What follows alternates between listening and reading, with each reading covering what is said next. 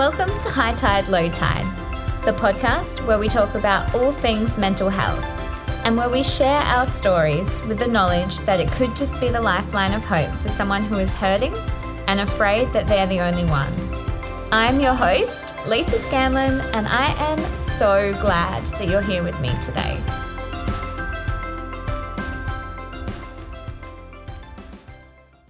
Just a little reminder here, guys, that we are discussing mental health in this episode, so we may touch on things like suicide or self-harm, which may be a trigger for you. As always, I'll put resources in the show notes, or know that you can call Lifeline 24/7 on 13 11 14. Hey friends, and happy Wednesday. Thank you so much for joining me for the 10th episode of High Tide, Low Tide. For me right now, it is actually Happy Friday because I am recording this on Friday night and I am enjoying myself a little Roku gin right now just to wind out the weekend. I don't mind myself a little gin, but always drinking responsibly, of course. My week this week has been pretty normal, nothing too out of the ordinary, just normal work and training and things like that. Yesterday was a bit of a hectic day for me. I had a really close call on the roads.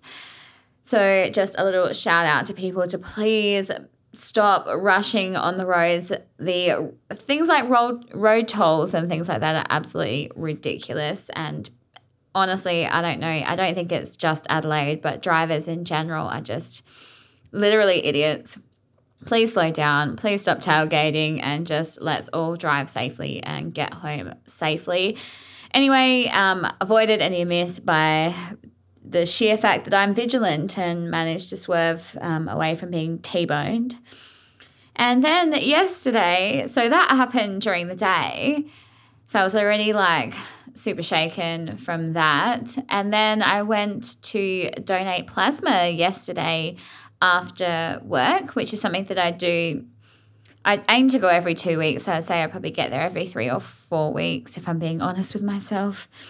And I went and I was sitting in the chair and I was probably 10 minutes in or so. It takes a little bit longer to donate plasma. And I was just sitting there minding my own business on my phone, and I was like, oh, something feels a bit weird. And I looked over and there was just blood pouring out of my arm from where the needle was, which is really weird. Anyway, it was all over the chair and all over the floor, and I was just can somebody help me because there is blood. Anyway, no idea exactly how that happened, but anyway, they obviously stopped taking the plasma, and then they took care of me, and I had to stay and wait around for a little bit longer and make sure I had something to eat and lots of fluids, and it's been all good since then. And these things sometimes just happen. But it was really cool when I was there.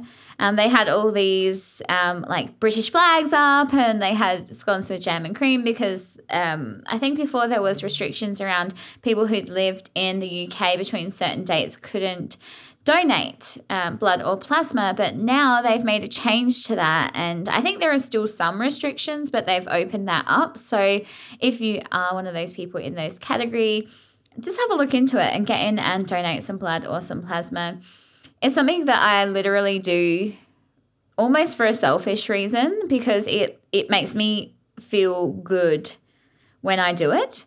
Donating plasma or donating blood literally makes me feel good about myself.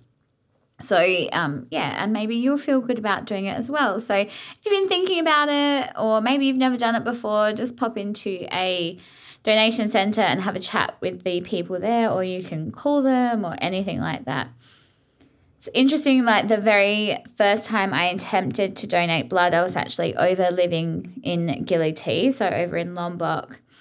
And prior to this, I never knew that there was different rules or different regulations where you lived. So unfortunately, as a local staff member, his wife was actually quite unwell, and she required some blood.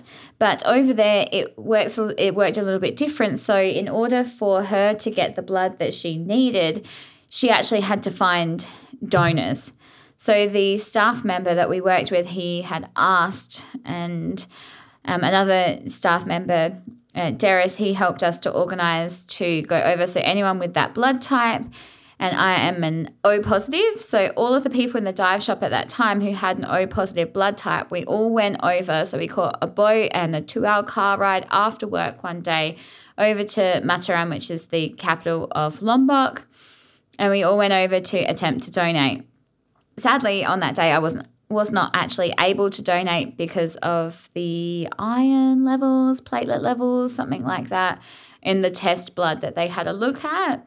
I think there was 4 or 5 of us that managed to do it, so that was really amazing.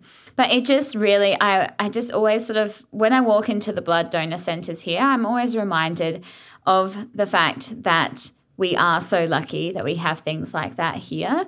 And, you know, to think that, imagine being here and you need a blood donation or transfusion or whatever it is, and you would have to ask people to have to go and donate in order to get that blood.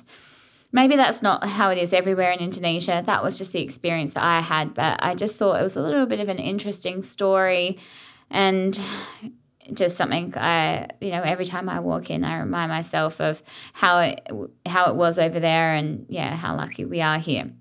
So anyway, that was my week. Not super interesting. So I'm honestly so excited to be delivering you guys episode number 10. Episode number 10 was a bit of a landmark for me in my own mind. When I started looking at, when I started having this little idea in my head that I wanted to start a podcast, I had started to do a little bit of research, and I would look at different things on Google, and then I started listening to podcasts about starting a podcast, which is hilarious. But there's so much information. There's so many podcasts about starting podcasts out there. So I cannot for the life of me remember whose podcast it was that I was listening to.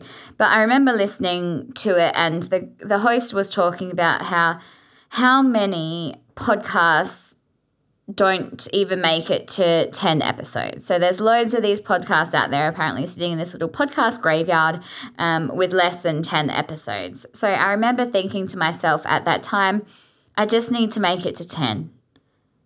I just need to make it to 10, and I know that it's going to make it. It's going to survive. I'm going to make it as a podcast producer. So it's really, really exciting for me to be able to do this today. And since then, I've actually given myself another goal. So I made it to 10, tick. I really, really want to make it to 52. So as you know, these episodes are coming out weekly, and I want to make it to a year. So that's sort of my next goal, but just a little interesting fact. So in today's episode, I'm going to be talking about my self-harm story, my journey with self-harm. And this is the most vulnerable I've ever been. Not just on the podcast, but in sharing this story in general. There are a few people who know small amounts about this part of my life, and there are a lot of people who know nothing about this part of my life. So it's actually quite scary for me to be recording this, but at the same time, I'm actually really excited at the same time because I've seen the power that there is in sharing this type of story and how it can help other people. So I really just hope that, I hope that nobody connects with my story and no one knows how I feel. But sadly, that is not realistic. And there will be people out there who listen and they resonate with parts of my story. And I just hope that they feel seen and they feel understood and they realize that they're not the only one out there and they're not in this on their own.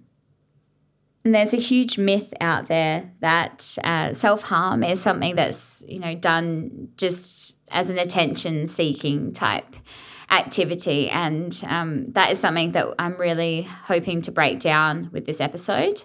And I hope that moving forward in the future, that's something we continue to break down.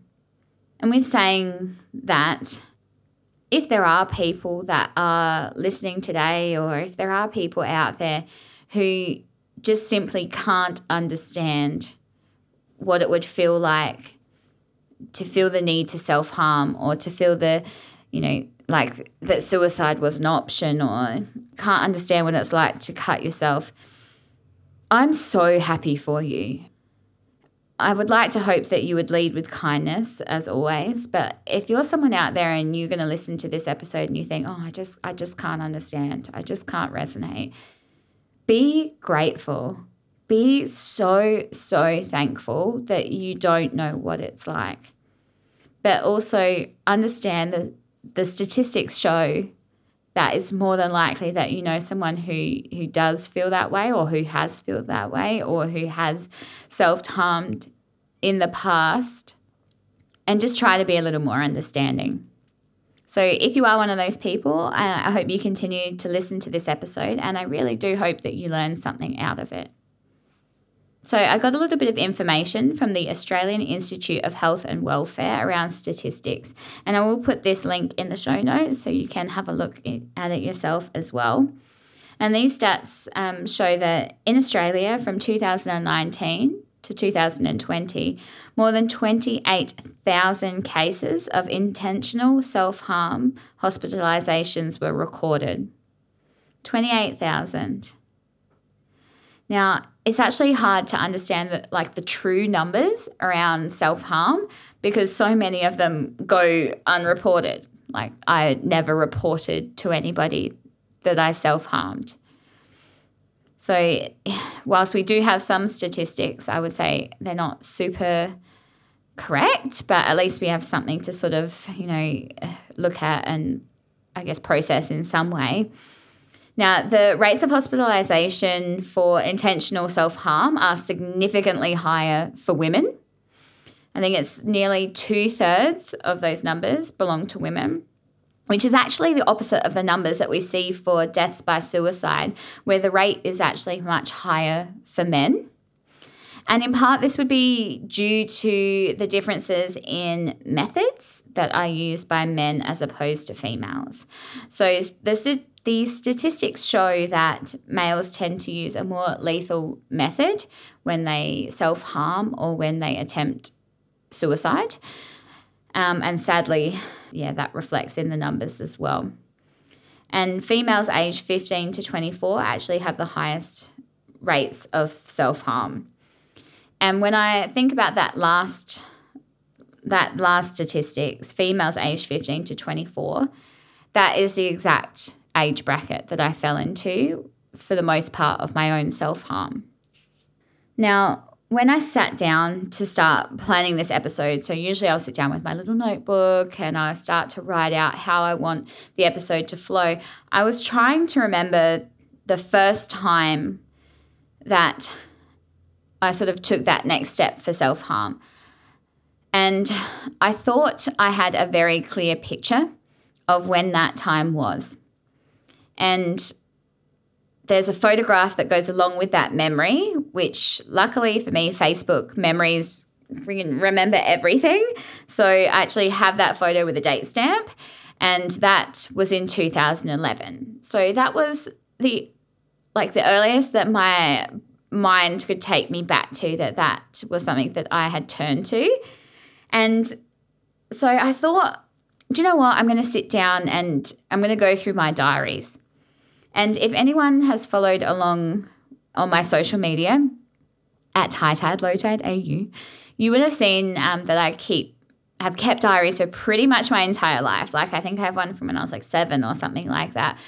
And they're a really good resource to actually reflect back on, and also mortifying at the same time. So I started going through these diaries and I was looking for 2011, and actually I have a bunch that are missing, so there could be a bunch of stuff in there. But I actually stumbled across a diary entry from 2007.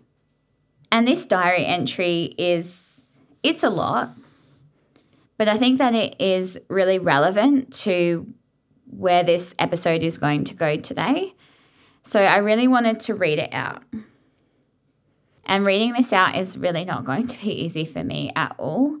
And it is going to be a little bit confronting. So please just bear that in mind and feel free to skip through if this isn't good for your own mental health to listen to. So the date at the top of this entry reads the 24th or 25th of March 2007. Not sure if I stayed up to see midnight through. That's why there's 2 dates, or if I started it one day and finished it the next. And when I look at this entry, I can already tell by my handwriting what kind of state I was in. It's very, I can almost describe the handwriting as manic, I suppose. There's a lot of energy that's gone into it. It's really dark. It's very, I don't know. So the diary entry reads, "No one will ever understand how I feel. Tonight, I scratched and cut at my arm until it bled. I held a knife to my throat while I stared into my own drenched, bloodshot eyes in my bathroom mirror. I wanted to feel the pain. The physical pain made the pain on the inside stop. I am so confused, but I want to do it again. More, because it helps. I'm tired and lonely, although surrounded by people. Tired of being let down and disappointed. I am scared because I know this feeling isn't normal. I'm sick of being made to feel second best or unworthy. I ponder what to do, but the fog never clears. I try to be happy, but the pain always comes back. I'm insecure about everything. Wanting to disappear. Wanting to be shown the things I show and told the things I tell. Not feeling normal.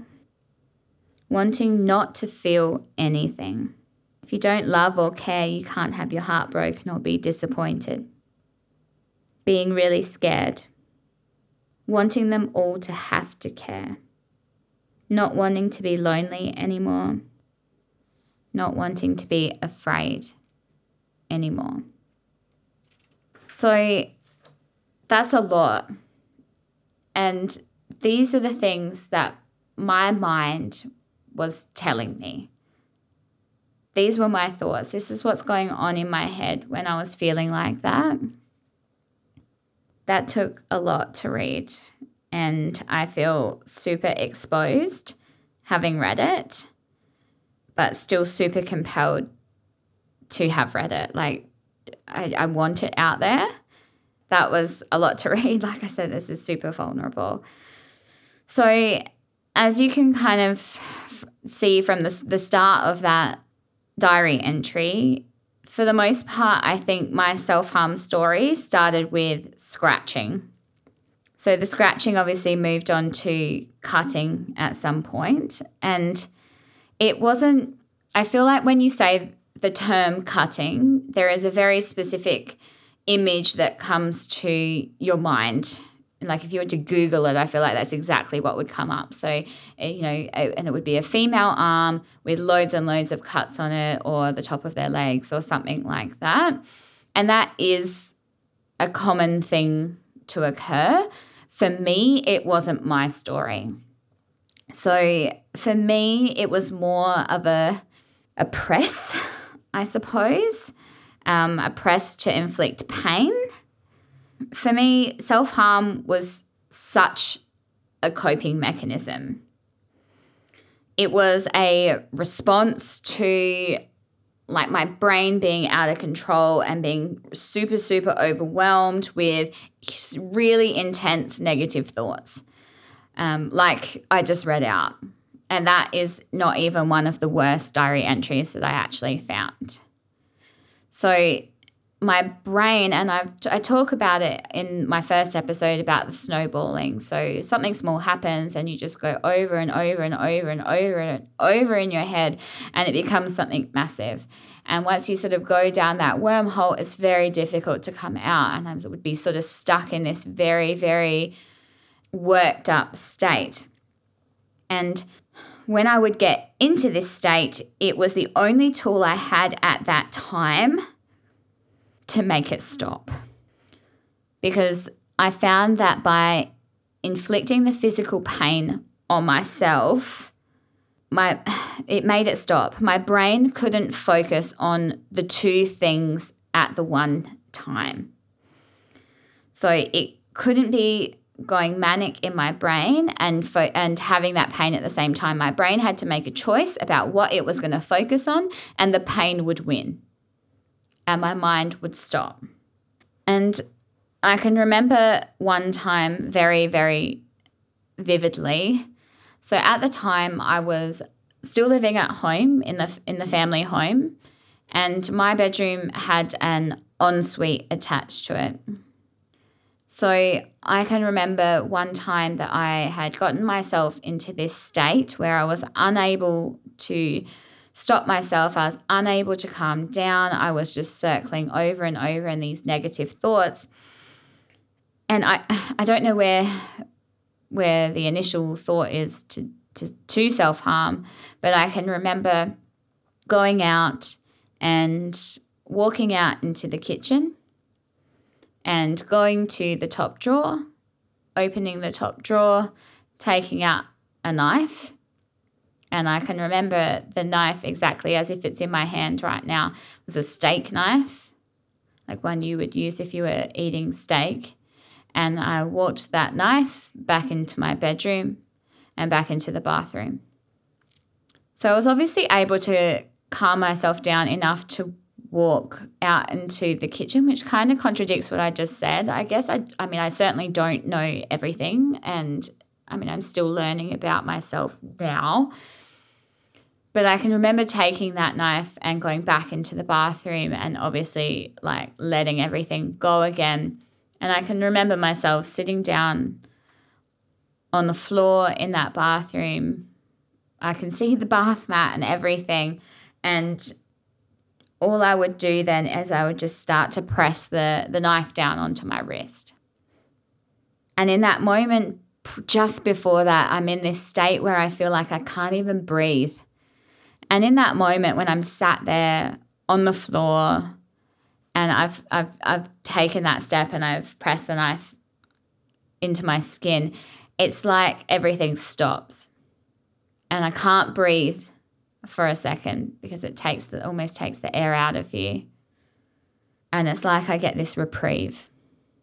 My brain stops. The voice in my head stops. The snowball stops. And you're just focused on that pain for a second. And sometimes I would sit there and I would do it a couple of times. I was not, usually for me, I wouldn't be making multiple cuts at a time. I would have, pressed in and maybe broken the skin a little bit. And then I'd stick to the same spot. And, sometimes that I would make myself bleed a little bit. Sometimes I wouldn't.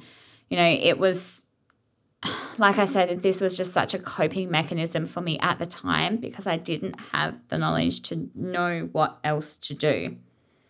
And as soon as I'd done that and I'd had that moment where I felt like I couldn't breathe, then everything would start to slow down again.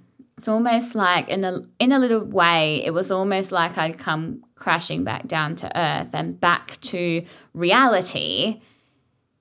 And I'm now realizing what I've now done. So once that had been done, then I would start to sort of, slow my breathing down again. Perhaps I would now stop crying and I would probably then go and put myself to bed. And then I would wake up the next day and I would be absolutely riddled with shame. And I'd have to figure out how I was going to hide it. And we get really good at doing that as well. So it would be the middle of summer and I'd be wearing a jumper And I started to like wrap, like hair scarves, like those like thin, long, rectangular hair scarves. I started to like wrap those around my wrist and pretend like it was like an alternative for a bracelet. Like, oh, this is just a fashion statement. It's a floral hair scarf wrapped around my wrist, when really it was disguising the fact that I'd been self-harming. And this is where that picture in my brain that the first time that I can remember, I think maybe it's just because I have that photo evidence of that having occurred. So there's a series of a couple of photos where I'd actually gone out to town into the city with some of my girlfriends on a Saturday night.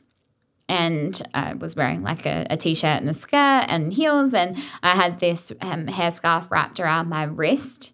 And no one even questioned it. I don't think anybody noticed. It was just something I was wearing. And these photos, and I'll probably will share these photos, they act for me as somewhat of a reminder about where I've been and how far I've come. So whilst I still find them a little bit triggering when I do look at them myself, at the same time, it's actually, kind of a little bit of a reminder, I suppose. As time went on, I realised that I didn't want anyone to see the scars or the cuts on my arm. And people do often end up hiding their self-harm in places where people can't see them, like the tops of their legs is a common one. So from there, I actually moved on to physically hitting myself, predominantly in the face. So, I can remember like standing and staring at myself in the mirror and punching myself in the face. And that is actually really hard to say. And I know that there will be people listening that that's really hard to hear. And, when, I couldn't do it with my fist, I would do it with something else. So I can remember hitting myself with a hairbrush. Or I can remember hitting myself with like a deodorant can. And it's weird because like I never hit myself hard enough to like cause any real damage. Like I never bruised or anything like that. But I wanted to be swollen. Like I wanted at that time to kind of see the physical pain to some degree that I had caused myself. So, I would get like a bit of a red cheek or something like that. But as I said, it was, it was never to the point where like it bruised. But I can remember standing and looking dead into my own eyes whilst I was doing it and feeling like I truly deserved it. And for me, that really ties back into the fact that I had a lot of issues, especially at that time, and around, self-worth and self-love. And it's something that I've forever been working on pretty much since my mental health journey started. I mean, who needs enemies when I've got my own brain telling me that I deserve to punch myself in the face, right? For some people, intentional self-harm is a once-off thing. For other people, it can become repetitive. For me, there was no real pattern, or it wasn't all the time. It was kind of like an every so often thing. There were definitely periods where it was more frequent, especially in certain periods of my life. It was something that I thought about more often. For me, self-harm was never suicidal. I never wanted to die. I never truly wanted to die. I just wanted my brain to stop.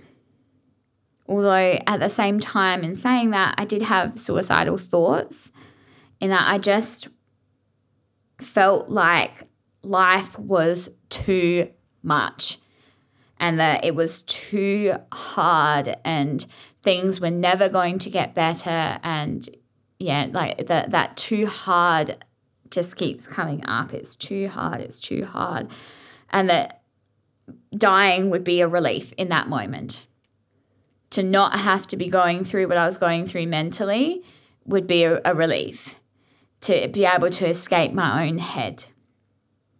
But as I said before, like I don't really feel as though I never truly wanted to die. I just wanted my thoughts to stop. I just wanted my brain to stop. For me now, it's been quite a long time since I have had a thought around self-harm, or I have self-harmed in general, quite a few years, I believe. So how I think I've managed to be able to get to this point now is just I have really learned, and I have a much, much better understanding of myself and my mental health and how I need to manage it. So I can stop myself from getting to the point at which it peaks and where I, in the past, would have turned to self-harm. So it's like a self-management type thing. That has taken a lot of work, and I'm not perfect by any means, and there are times where, you're stronger than others. So, but I think definitely having that self-awareness helps massively. Early on, when I very, very first started seeing a psychologist, she taught me the stop sign method. So basically, when you start having a negative thought or when you start escalating, you just think about this really big red stop sign, like stop. And back then, I started using that method, and that really, really helped for me, being able to just sort of have that big stop, big red, big thought right in front of your face. That helped me to sort of move away from those feelings a little bit. Journaling for me is a massive tool in so many aspects of my mental health.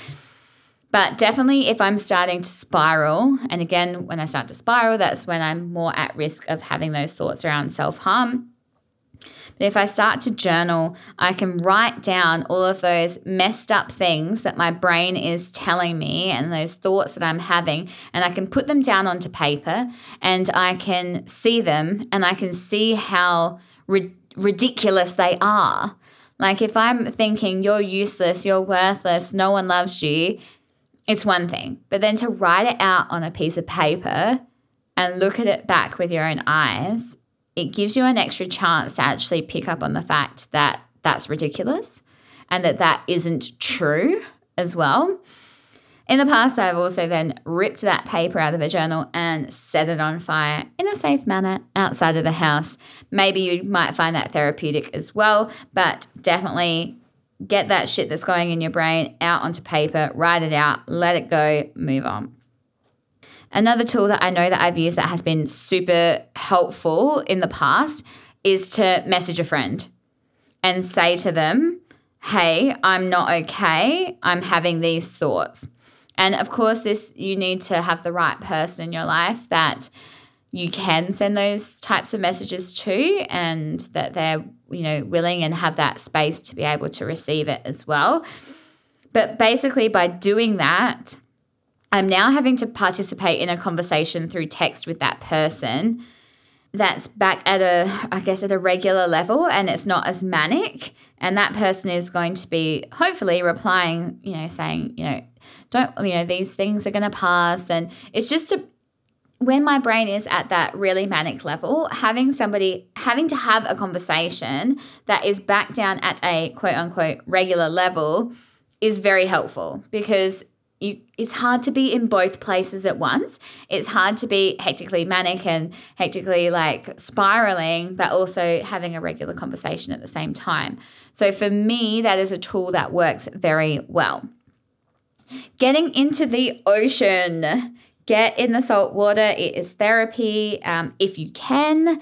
I am very lucky that I live very close to the water. So if I'm having a really bad time, even if it's the middle of winter, I'm going to go in and get myself in that salt water, and that's going to help me feel better. And also, another one that I will implement is I will just simply put myself to bed. If I'm having those kind of thoughts that are leading towards maybe feeling that need or that want to self-harm, I will put myself to bed, because when I wake up in the morning, chances are I'm not going to feel the same way as when I went to bed. So that actually works really well for me as well. And usually when I've worked myself up this much, I will have been crying anyway, and I've probably tired myself out. So I'm more than happy to be going to bed at that point anyway. But definitely I would say, I just have to circle back to that self-awareness piece, and just the more you can learn about yourself and what triggers you, the more you can learn what helps you to calm down. That's all going to be a tool in helping you not take that sort of next, step when you're considering that self-harm. So there are other things that people may use as well, like hitting a punching bag or making loud noises, like hitting the drums or screaming into a pillow. There was a list I looked up as well that said things like exercising, doing art, rubbing ice on the skin instead of cutting, or elastic bands on the wrists is another one as well. So obviously a little bit less intrusive.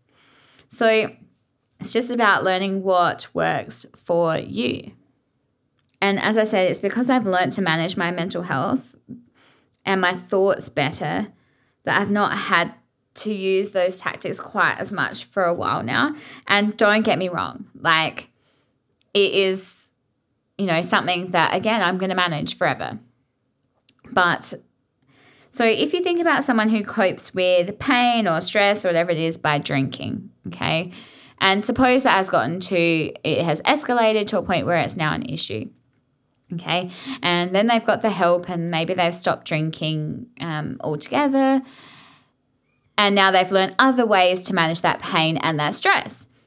Still, it's quite common that the first thing that they're going to think of when they are stressed or when they start to become triggered is, oh God, I would like a drink. But they've learned enough to choose something else instead. Sometimes that's how it is for me with self-harm. So it's like a fleeting thought in that moment if I'm quite out of joint, maybe I'm going to think about it first. It might just be a split second. It's there and then it's gone. Other times it might be there for a little bit longer. It is different all the time. This is just life. And this is just life living with a mental health condition of some kind. There's no right or wrong. There's no one way fits all. It's what works for you and learning as you go. And honestly, I think the more that we talk about it, the less stigma there is going to be around it, and the more people are going to ask for help. And if you are out there and you're listening and you want to know how to support somebody who might be self-harming, or if you think somebody might be self-harming, I have a couple of tips for you about what you can do. I am no trained professional, so please just keep that in mind.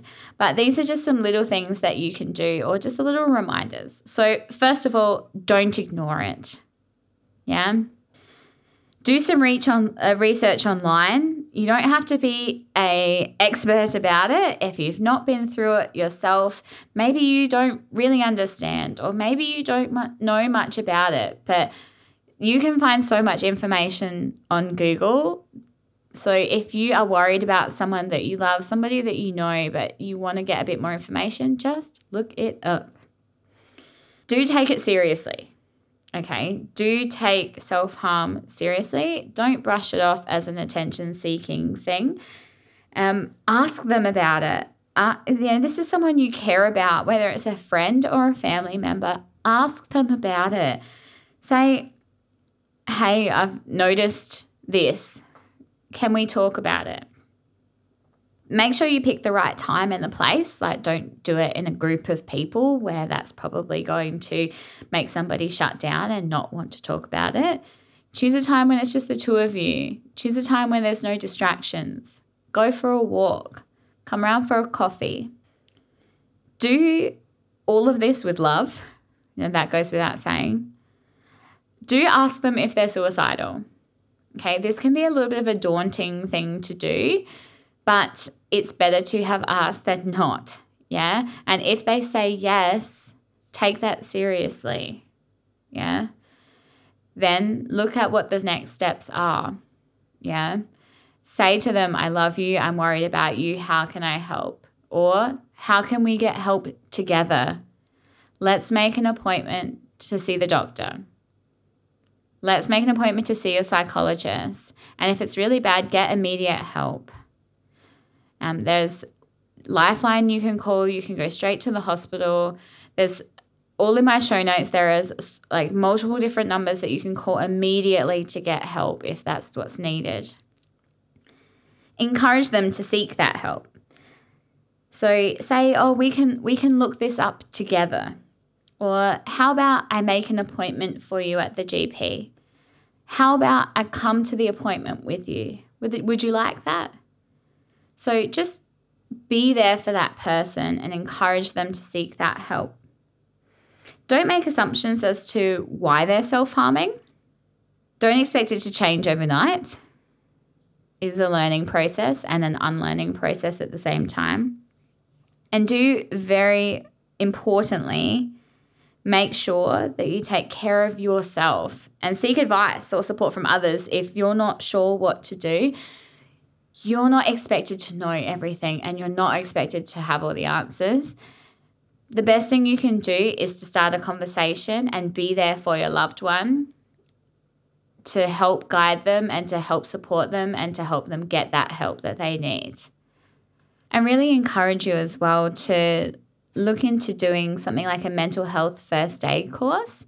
These are super, super informative, and considering just how many of our loved ones are going through some kind of mental health condition or issues or whatever it is, it just really helps to give you a little bit more of the tools on how you can help those people and also better help yourself as well.